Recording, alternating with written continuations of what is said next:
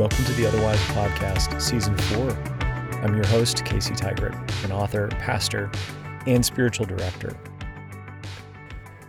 As I grew up in an evangelical church, evangelical tradition, I was constantly being reminded, as we talked about relationships in youth group, that you didn't want to be what they called unequally yoked. In other words, don't date people who aren't Christians. And beneath that is the idea of don't date people who aren't from the same Christian tribe as we are. Now, I don't doubt the people who said these things. I don't think they're bad people. I don't think they're evil. I think it's the story they were taught to believe, and the story they were handing down to us. And so we always thought as teenagers, well, what would happen if we married somebody from who didn't have the same faith as we did? But what we never considered was, what if we married someone who had the same faith as we did, or dated someone who had the same faith? And then at some point, we went one way and they went the other. On this podcast, I'm consciously aware of the fact that those of you listening may be going through some sort of spiritual deconstruction. And the faith that you had is not the faith that you have now, and it may be a different faith even going forward, and maybe that's impacting you personally, but it might also be impacting your relationships. And that's why I thought this conversation would be so helpful. My guest today is a lady named Stina Kielsmeier-Cook. Stina has a new book out called Blessed Are the Nuns, and in this book she details what happened when her husband, whom was on the same page with her faith-wise when they got married, took a different track and left faith behind, and how they do life together, how they work together, how they parent together. And it gives us a picture of what it looks like to live with a faith that is constantly changing, constantly challenged, and constantly growing. And I think what you'll hear in Stina is a good direction forward for what do I do when my faith changes, and what do I do when my spouse's faith changes? And so, here we go. Great conversation with Stina Kielsmeier-Cook. Stina, it's good to have you for a bunch of reasons, but definitely because I'm finally in the presence of someone who understands what it means to live in the Midwest and all of the challenges that we deal with and the hardships and things like that. So thank you for offering your time to be a part of the podcast today. I'm happy to be here. Thanks for having me.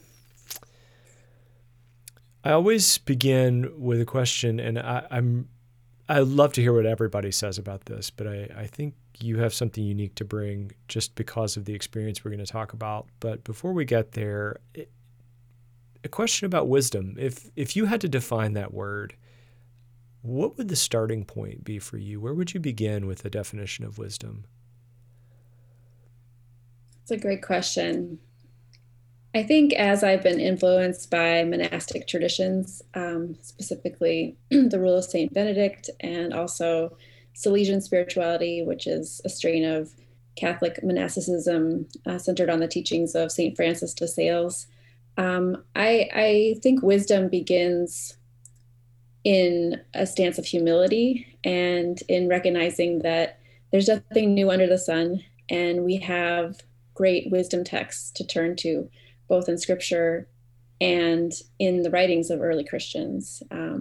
And so it's not really a definition, but maybe an orientation of humility. And one thing that St. Benedict talks a lot about is being a beginner. Always we begin again, and that never ends. Every day, we talk about mercies being new every morning, but you could also apply it to interactions with people, to your vocation, to how you move about your day. And I think wisdom is always found in having an orientation of, I'm beginning, I'm a beginner, I'm still learning, I'm still teachable. And you never really come to the end of that, no matter how many years you travel, and that God is continuing to work in and through us and through the people in our communities and around us. So I think that that's where I would start with that definition. It's interesting the idea of being a beginner, because I think it's a posture that we can elect to take, but also it's something that life can do to us. We can be reduced to novices and beginners again by experiences, and it seems to me that the experience you recount in your book is one of those kind of moments where you were forced to start back at the beginning. So I want people to buy your book and read it, but the general thrust of this, I think, comes out in a quote from the very beginning of the book. You talked about your husband Josh, and you talked about the expectations you had for the spiritual life in your marriage. And you say that you never expected that he would close off all access, fill in the well, walk away from the tradition of looking and seeking and praying and joining with the other tired sinners who are desperate for hope. That you never expected that. Talk about the story that gave birth to that quote, that gave birth to your book. How did this all begin? The book is a story about my my own spiritual journey after my husband deconverted from Christianity. And we're different from other interfaith couples in that we didn't start our relationship or our marriage knowing that we were coming at faith from different places. But as our marriage developed, and as we as the years went on, my husband's orientation, his faith shifted and changed to the point where he no longer identified as Christian. And I grew up in a Protestant church, was really influenced by the evangelical church, especially in high school, and then attending Wheaton College, which is where my husband and I met. And I didn't really have a good framework for understanding what it meant to be married to someone who no longer shared my faith, especially because so much of the formation that I had around understanding marriage was that God needed to be at the center, that God should be the foundation. And when I no longer had that kind of understanding, or that understanding wasn't reflecting my reality, it suddenly felt like the ground underneath me was unstable. I didn't know then what that meant for the future of my marriage and for my own relationship with God, in terms of how do I trust in a God that I thought was guiding me in a certain direction, guiding my husband in a certain direction. So that's that kind of uncertainty, that kind of just feeling of being disoriented and feeling alone and uncertain was the reason that I started writing this book, because I've often turned to books when I'm looking for answers, and I didn't find a whole lot of stories out there that were describing the experience that I had. I found a lot of stories about people who were either intentionally choosing an interfaith marriage, or if they were married, or maybe it was the spouse that they were the one who converted to Christianity and then their husband was still not part of the church, or it was a kind of a way of looking at this kind of dynamic in marriages. Now it's your job as the Christian to then bring your spouse, which is really different when you both have already started out in the same church and environment. It's not like my husband didn't know what the gospel was, or that he wasn't very acquainted with church life as a missionary kid. So I just found that really unsatisfying when I went looking for stories. And so, as someone who has benefited from other spiritual memoirs or other stories about how people have encountered God in their lives, I thought this might be my way of kind of offering up a story in case there are other people who are experiencing the same kind of dynamic, in hopes that it can provide a hopeful sort of framework of then what do you do if this is your experience. And I think even if you're not in an interfaith marriage, or this isn't the dynamic you have in your marriage, we all love people who have walked away from the church. I think that that's just more and more the experience of what it means to be a Christian today. And I think there can be a lot of lament and sorrow that comes from that experience. And I hope that my story can be one of, just sharing in that experience, and maybe giving some different perspectives on how God can still be good, how God can still be present in and through what can be a very difficult experience. You're right about, and of course you are, you're right about spiritual memoir, how even though it's someone else's life who their circumstances are vastly different, there are so many of these just common, very human, which means very spiritual connection points that we often find. And you're unflinchingly honest in the book about not only your perspective on Josh's deconversion, as you put it, but also on your own wrestling.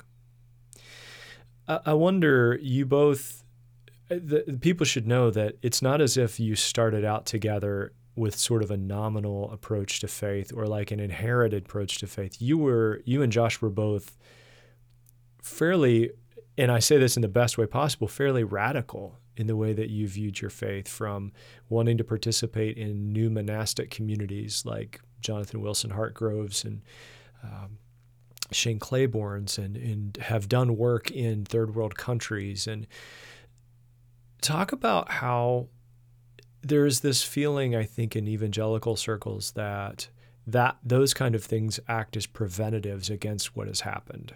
Like if you do those things, it builds in you it takes out the possibility that you may walk away from your faith, that you've grown into a place where you're not ever going to walk away from it. Talk about how you perceive that now on the other side of your and Josh's transitions into different expressions of faith. Are you saying participating in more radical expressions are viewed as a way of preventing, I don't know, backsliding, for what, Yeah. to use an evangelical word? Well, I always, maybe I'll put it in my terms. Growing up in an evangelical youth group, there was the sense that if you participate in the church activities and you do the Bible studies and you do your devotions, and then maybe you go on missions trips, you're building your faith in a way that it becomes impenetrable. And so I can see almost in your and Josh's story, you went to the Harvard of evangelical Bible colleges. You went kind of in that really aggressive, in a good way, kind of faith path. And I always grew up feeling like, being taught that would make you immune to losing your faith. How do you see that now on the other side of the story that you tell in the book? I think that those experiences that you're referring to, especially in youth around, and especially in evangelical churches, at least the ones that I know about, there was that, sense of having a kind of emotional sort of connection to God, and then really seriously thinking, what would Jesus do? How do I change and live my life in a way that reflects the Gospels? And I think in a lot of ways, there was it was a really heightened kind of intense, sort of passionate way of engaging with faith. And I think that there's really beautiful things that come out of that kind of love for God and that kind of commitment and desire to serve, whatever that might look like. I think, too, what I've learned from Benedictine wisdom is that it's not sustainable long term. Of course, it depends on how you apply it. And you look at, communities like the new monastics or old school monastics who are living their lives in really radical ways. They are showing a lifestyle that reflects Jesus's teachings that is really out of reach in a lot of ways, unless you're committed to a community like that and have that accountability.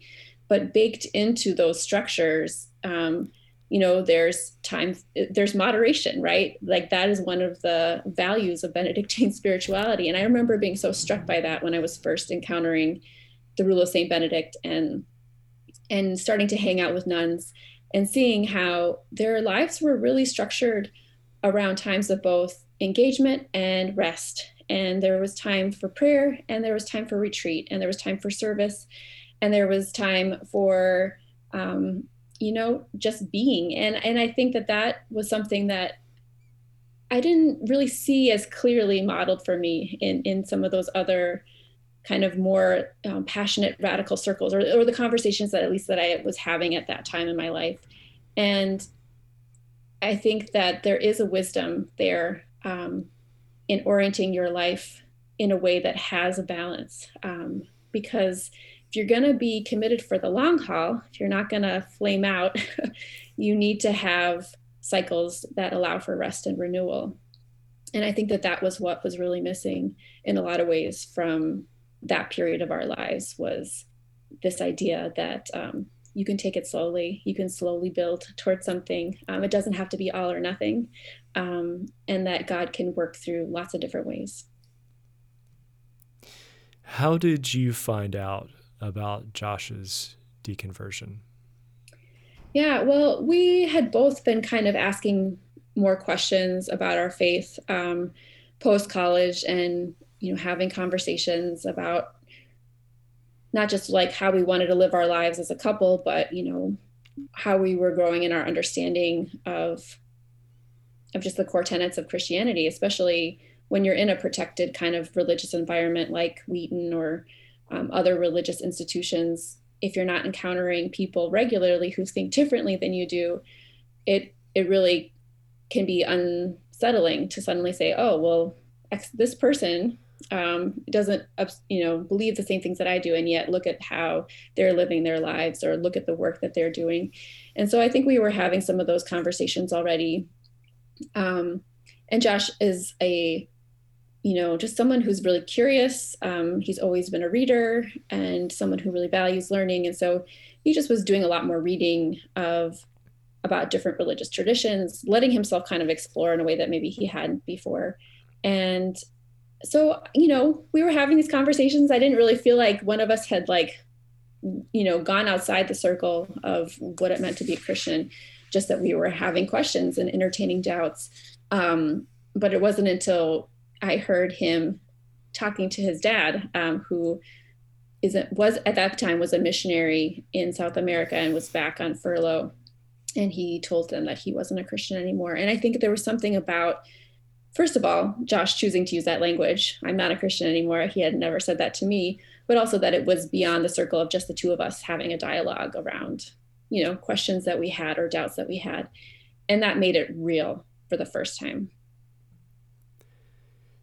You write about that moment in the book, and I imagine you've relived that moment a few times. How did you sense God's presence with you as you heard him say, I'm not a Christian anymore? I mean, I don't know if I had a sense really in that moment, beyond that I felt, fear. And was then, when you feel fear, at least in my spiritual life, like that's a time when I'm often turning to pray or turning towards God and asking for God to be with me, and for understanding of what that this means, and what is it that I'm supposed to do now. So I think that, yeah, it's in times of crisis or transition, I think I know that God is with me, and yet sometimes that feeling isn't necessarily there alongside that knowledge. And I think that was probably one of those times where I didn't have a sense of peace. I didn't have a sense of everything was going to be okay. It was the starting point of a journey, in which there would be glimpses and glimmers of God's presence, but the uncertainty was the hardest part of that, of just not knowing how it was all going to work out. I'm wondering too, you obviously felt, and you write about this so clearly, you felt this sense of things being thrown up in the air, things being shifted. I imagine Josh felt an immense sense of freedom. Is that how is that what you saw in him after he had made that statement to his dad and to you, or was it still something that he was laboring under or grieving? Yeah, I definitely saw freedom and kind of a release for him. I think his experience of Christianity had a lot more kind of focus on, you know, I'm either doing the will of God or I'm not. You're either like and that I'm not a good person and I must continually be striving to become better. And I think part of that is just maybe a natural bent of his personality. Part of it is the theology that he grew up with. Um, but whatever the case, um, yeah, stepping away from Christianity, I think there was just a lot more space intellectually, and I think just socially, just being able to open up your environment a little bit more to different possibilities and different ways of being and living in the world. You call your life after that. You use the term spiritual singleness to describe, not define, but to describe what your life was like. What is spiritual singleness, and how did you cultivate that term for yourself? I connect my faith a lot to the natural world, and someone who grew up going to Bible camp and going on wilderness trips with Honey Rock Camp, which is affiliated with Wheaton. And so it was on a walk that I was having in the woods, which is often how I pray. I'm talking to God while I'm walking.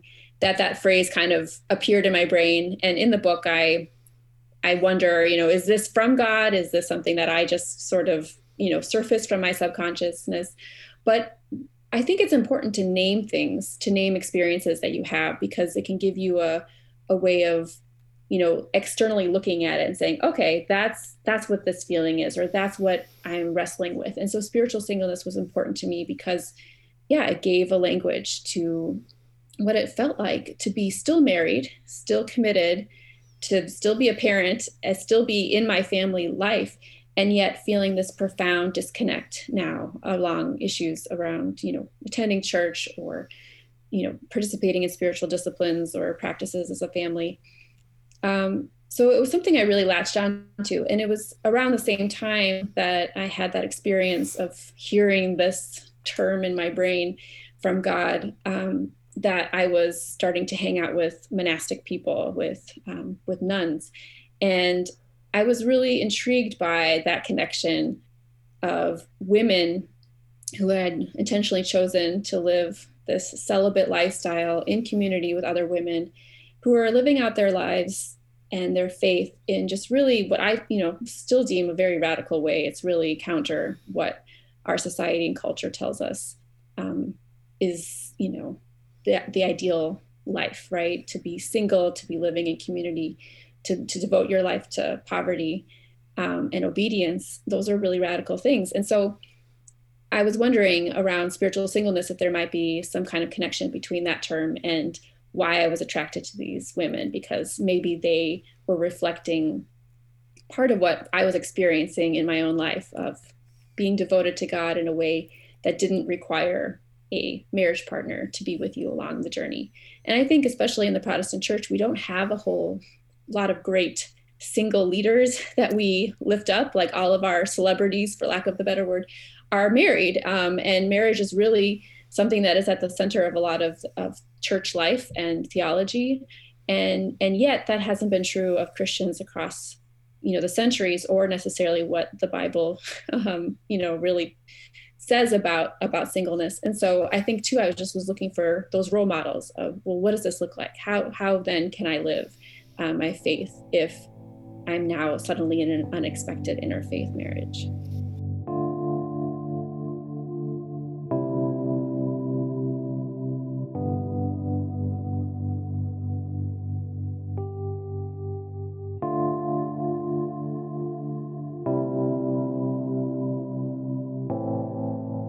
Yeah, you bring up this idea of the traditional Christian family, and I think for those of us who grew up in churches, that's a pretty clear picture.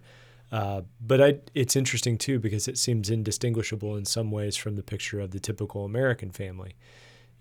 This many kids in this kind of house in this school district, and what stands out to me is while Josh was leaving a form of faith, you were also leaving a form of faith, in a sense. Not necessarily as stark as deconversion, but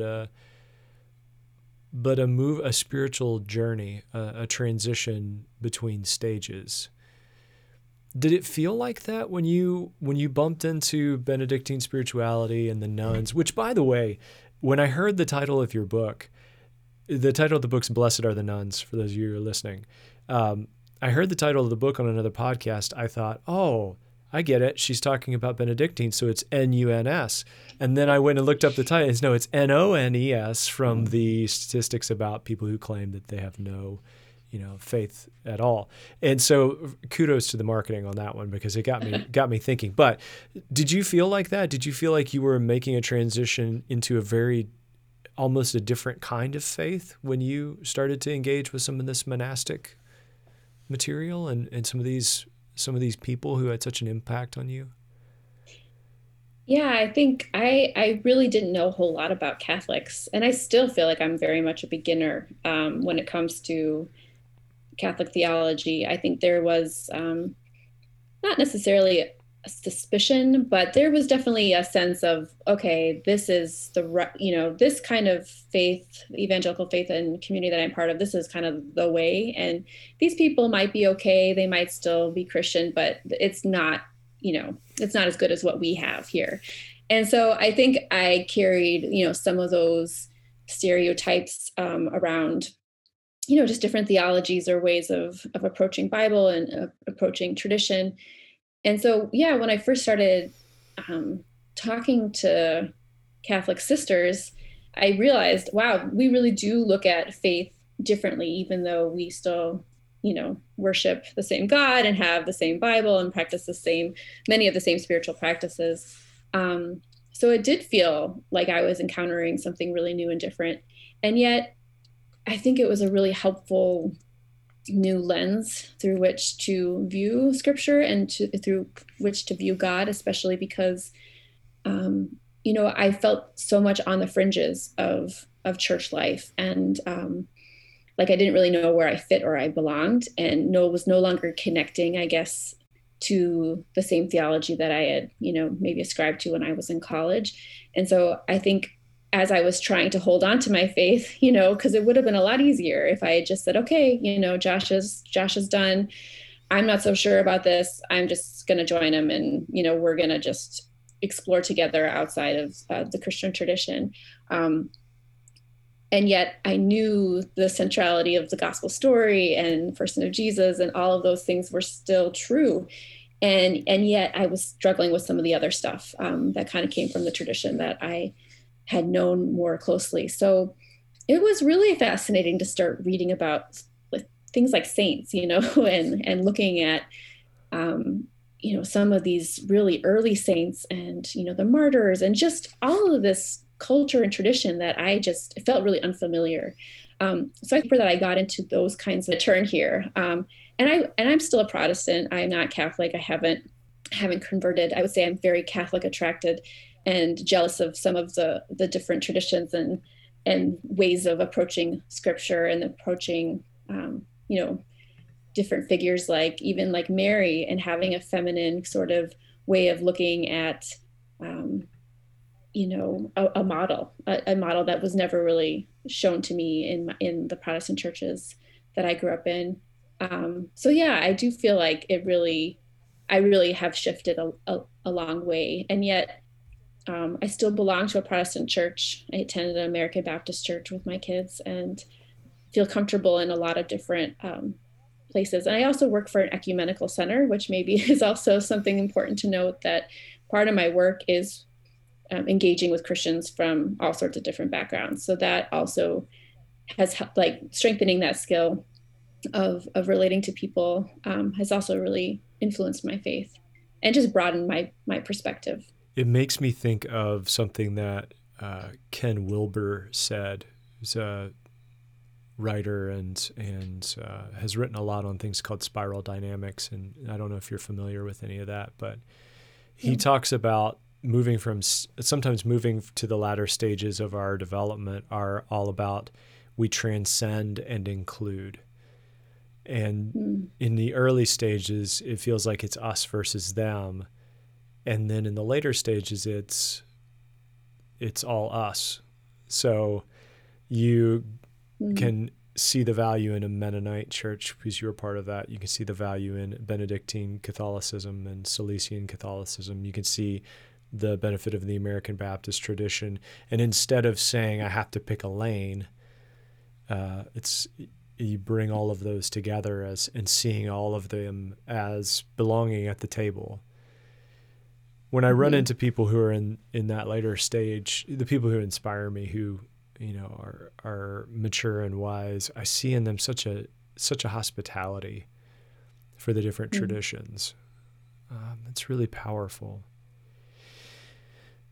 So, yeah, I would say that I experienced that same kind of hospitality as well within the Catholic sisters who I encountered. There was just this lack of judgment and a lack of fear too, around encountering someone who was outside of their specific tradition. And I think that that was also part of the attraction was, can I find a spirituality that allows me to not have a fearful response to my husband's deconversion? And if so, what does that look like? So yeah, I resonate with what you're saying there. Yeah, and that fear is such an animating force.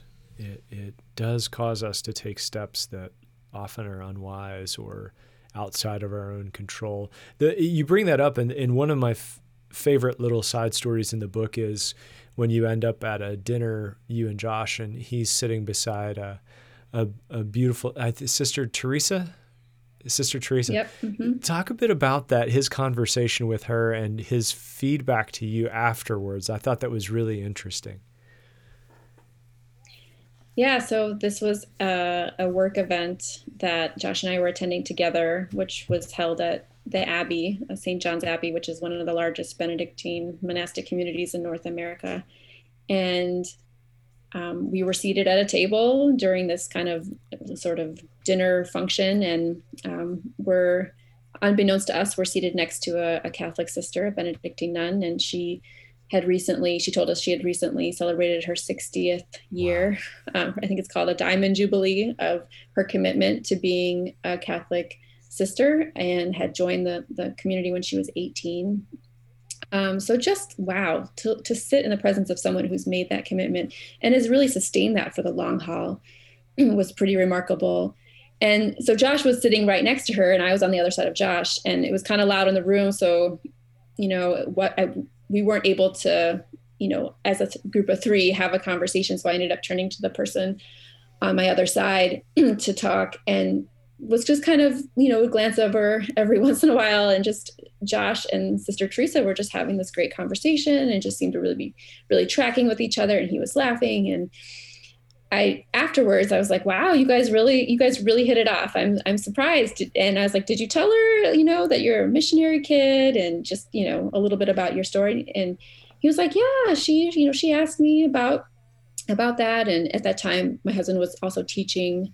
So, they had some common, vocational background stuff to talk about as well. But, he said that she had told him, oh, I'm a spiritual director, and, everyone is on a journey with God, and just kind of left it at that. And just, there was just this real sense of her trust, I guess, that God was journeying with people, even people like Josh, who have said, I no longer believe this anymore.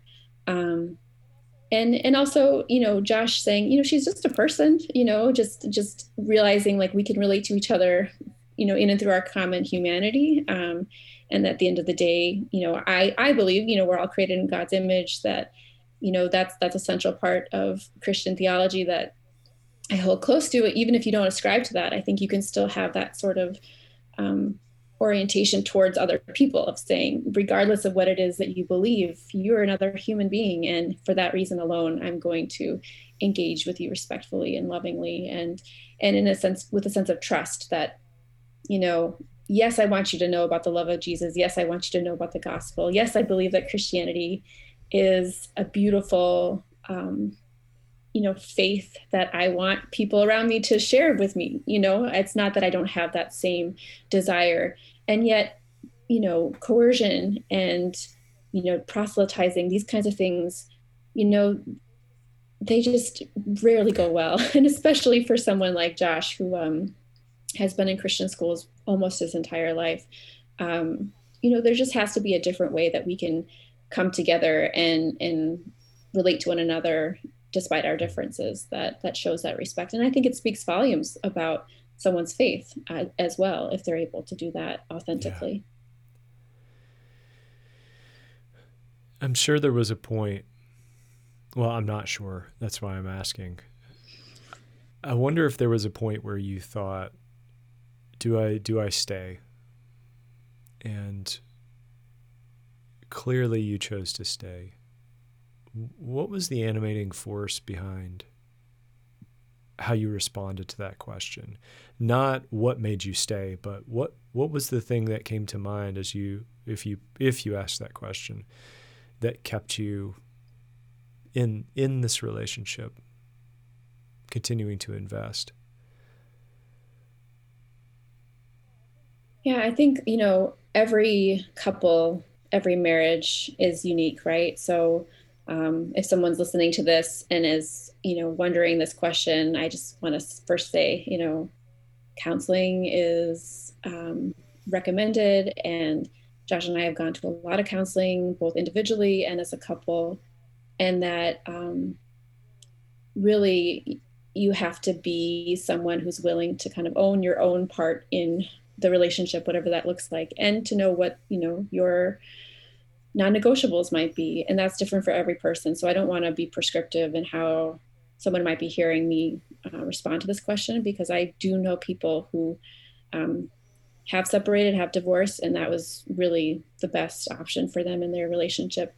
I think in our case, um, both of us had to meet each other in the middle. We had to continue to have the utmost respect for each other, and to continue to support each other, to continue to put each other, to consider each other's needs, and yet also do the hard work of examining our own wants and needs. And yeah, am I able to get those needs met elsewhere? In my case, feeling that spiritual singleness, part of how I knew why I needed to be in relationship with the Catholic sisters, why I needed to continue bringing my kids to church, was that I needed to develop my own spirituality apart from Josh. And that was my way of kind of um, staking that claim, I guess, for myself. And if Josh wasn't able to respect that, for example, or if we couldn't come to a common understanding around how we wanted to raise our kids,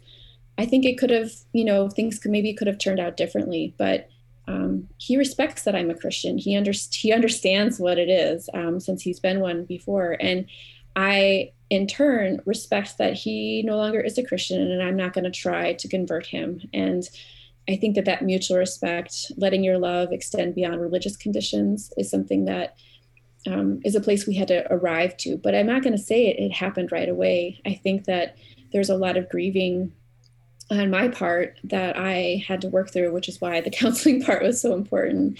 And also, it's not a linear thing. So there's still times where things will kind of pop up, and much less so now than at the beginning, but where I'll grieve kind of what I had imagined, our family life or marriage to look like. And I think on the other side of some of, having kind of gone through a process, again, things still come up. It's not that like it's easy, or like now we have this perfect relationship because we've figured it out. But I think that, we have kind of negotiated some of those things. And now we have this beautiful opportunity of creating something new together. It's no longer a given that we're both Christians. We're both going to do these kinds of, attend church together, do these practices. So instead, we have to be really good about communicating and talking about, well, how do we want to approach this season, and how do we want to live out our values, and how are we going to make these decisions? And to some degree, I think that that's true of any marriage, even if you do share a faith. And the more that I talk to people who are married, the more that I realize, even if you're both Christians, there's times where there's disconnect. There's times when you're not quite in the same place spiritually, or things are just looking different than the way that you had hoped. So I think, yeah, I don't know if that answers the question, but I will say that a lot of it was just stubbornness too. Just there was times when I didn't feel like it was going to work, or I wasn't sure. But I guess we can call it grace, that we were able to make it to this point. So I have to observe that a book is a really public thing. How has that gone? How did the conversation go around? Hey, Josh, I'm going to write a story about our marriage and share it with hopefully hundreds of thousands of people. Uh, what was that like? What was the conversation like around the book and telling that story? I mean, again,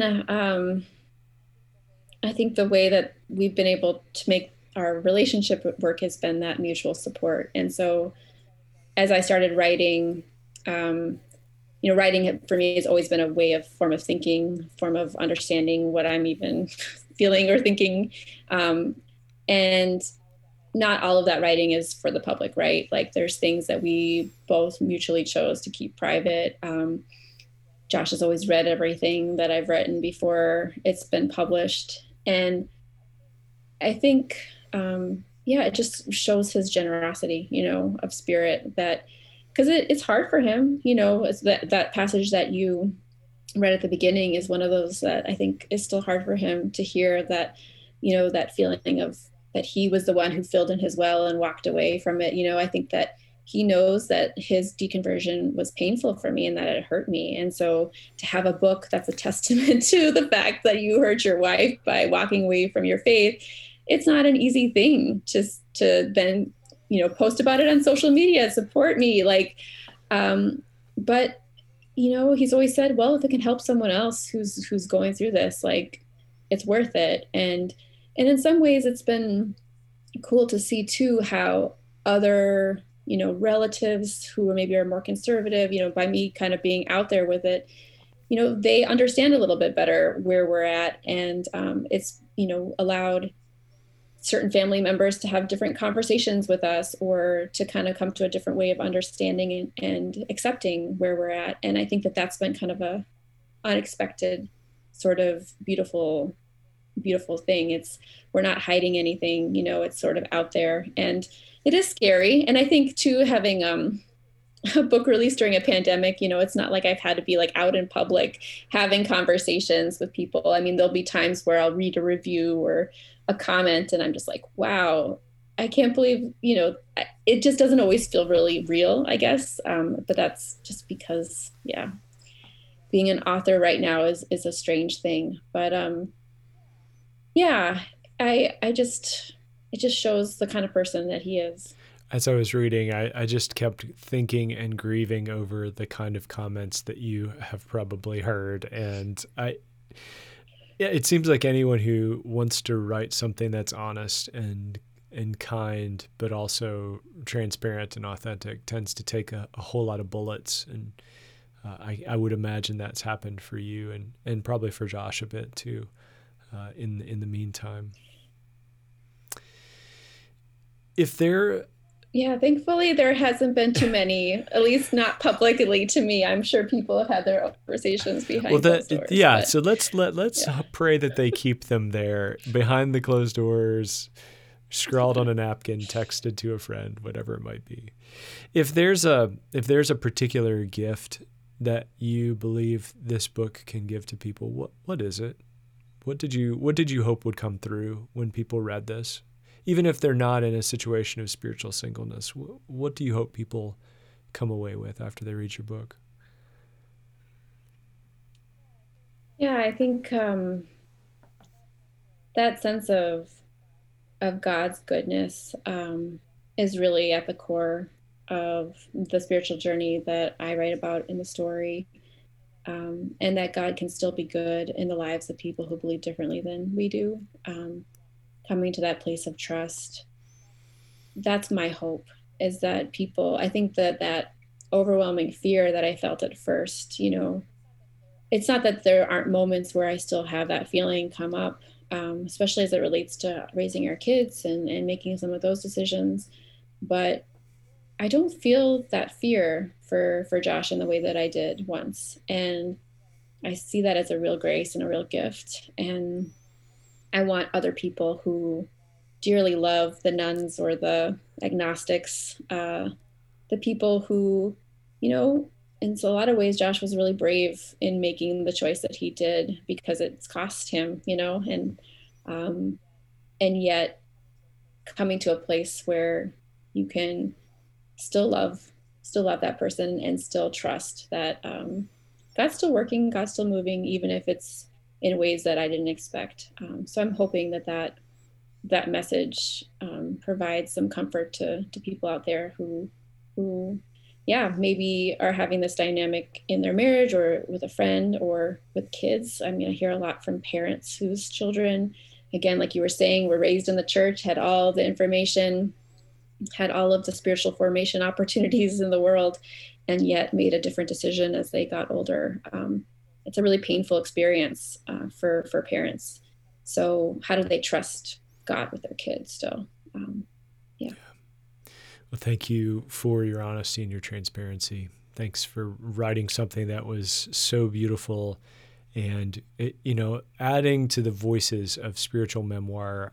I feel like that's such a valuable thing and such a powerful thing. So thank you for being willing to do that. And thanks to Josh, too, for his partnership with you in that. I do believe people will learn, if nothing else, the value of how going through times like this can bring you to a new understanding of your spiritual life. And that's my prayer. Yeah. Well, thank you so much for your thoughtful questions and for having me on the show. It's really wonderful to, again, having done a pandemic book launch, to have real conversations with real people about this thing that apparently people are reading. Yeah, so I appreciate that. Thank you.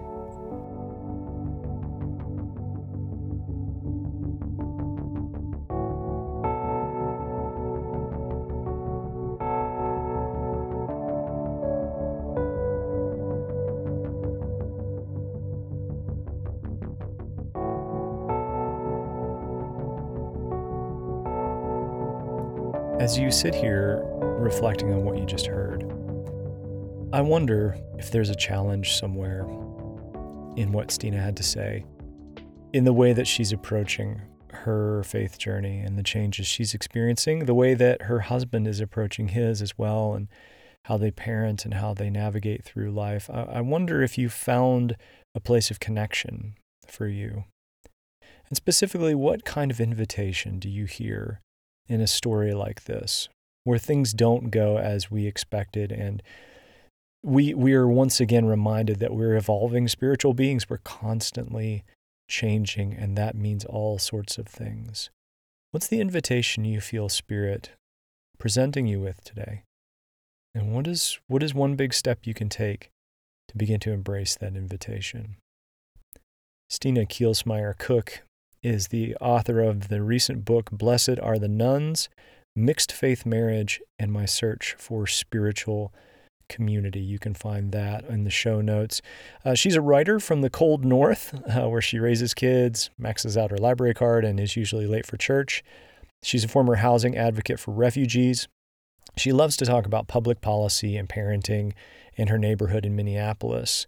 She works as Director of Communications at the Collegeville Institute, where she is also the managing editor of Bearings Online.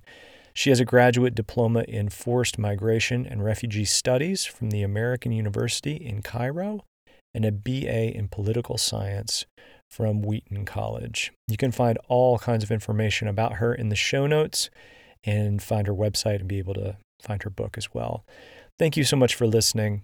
If you're listening on my website, thank you. Spotify, iTunes. If you're a new Amazon listener, that's a new thing that's happened this season. So thank you wherever you're listening. Please rate and review the podcast. Let me know how we can make this better.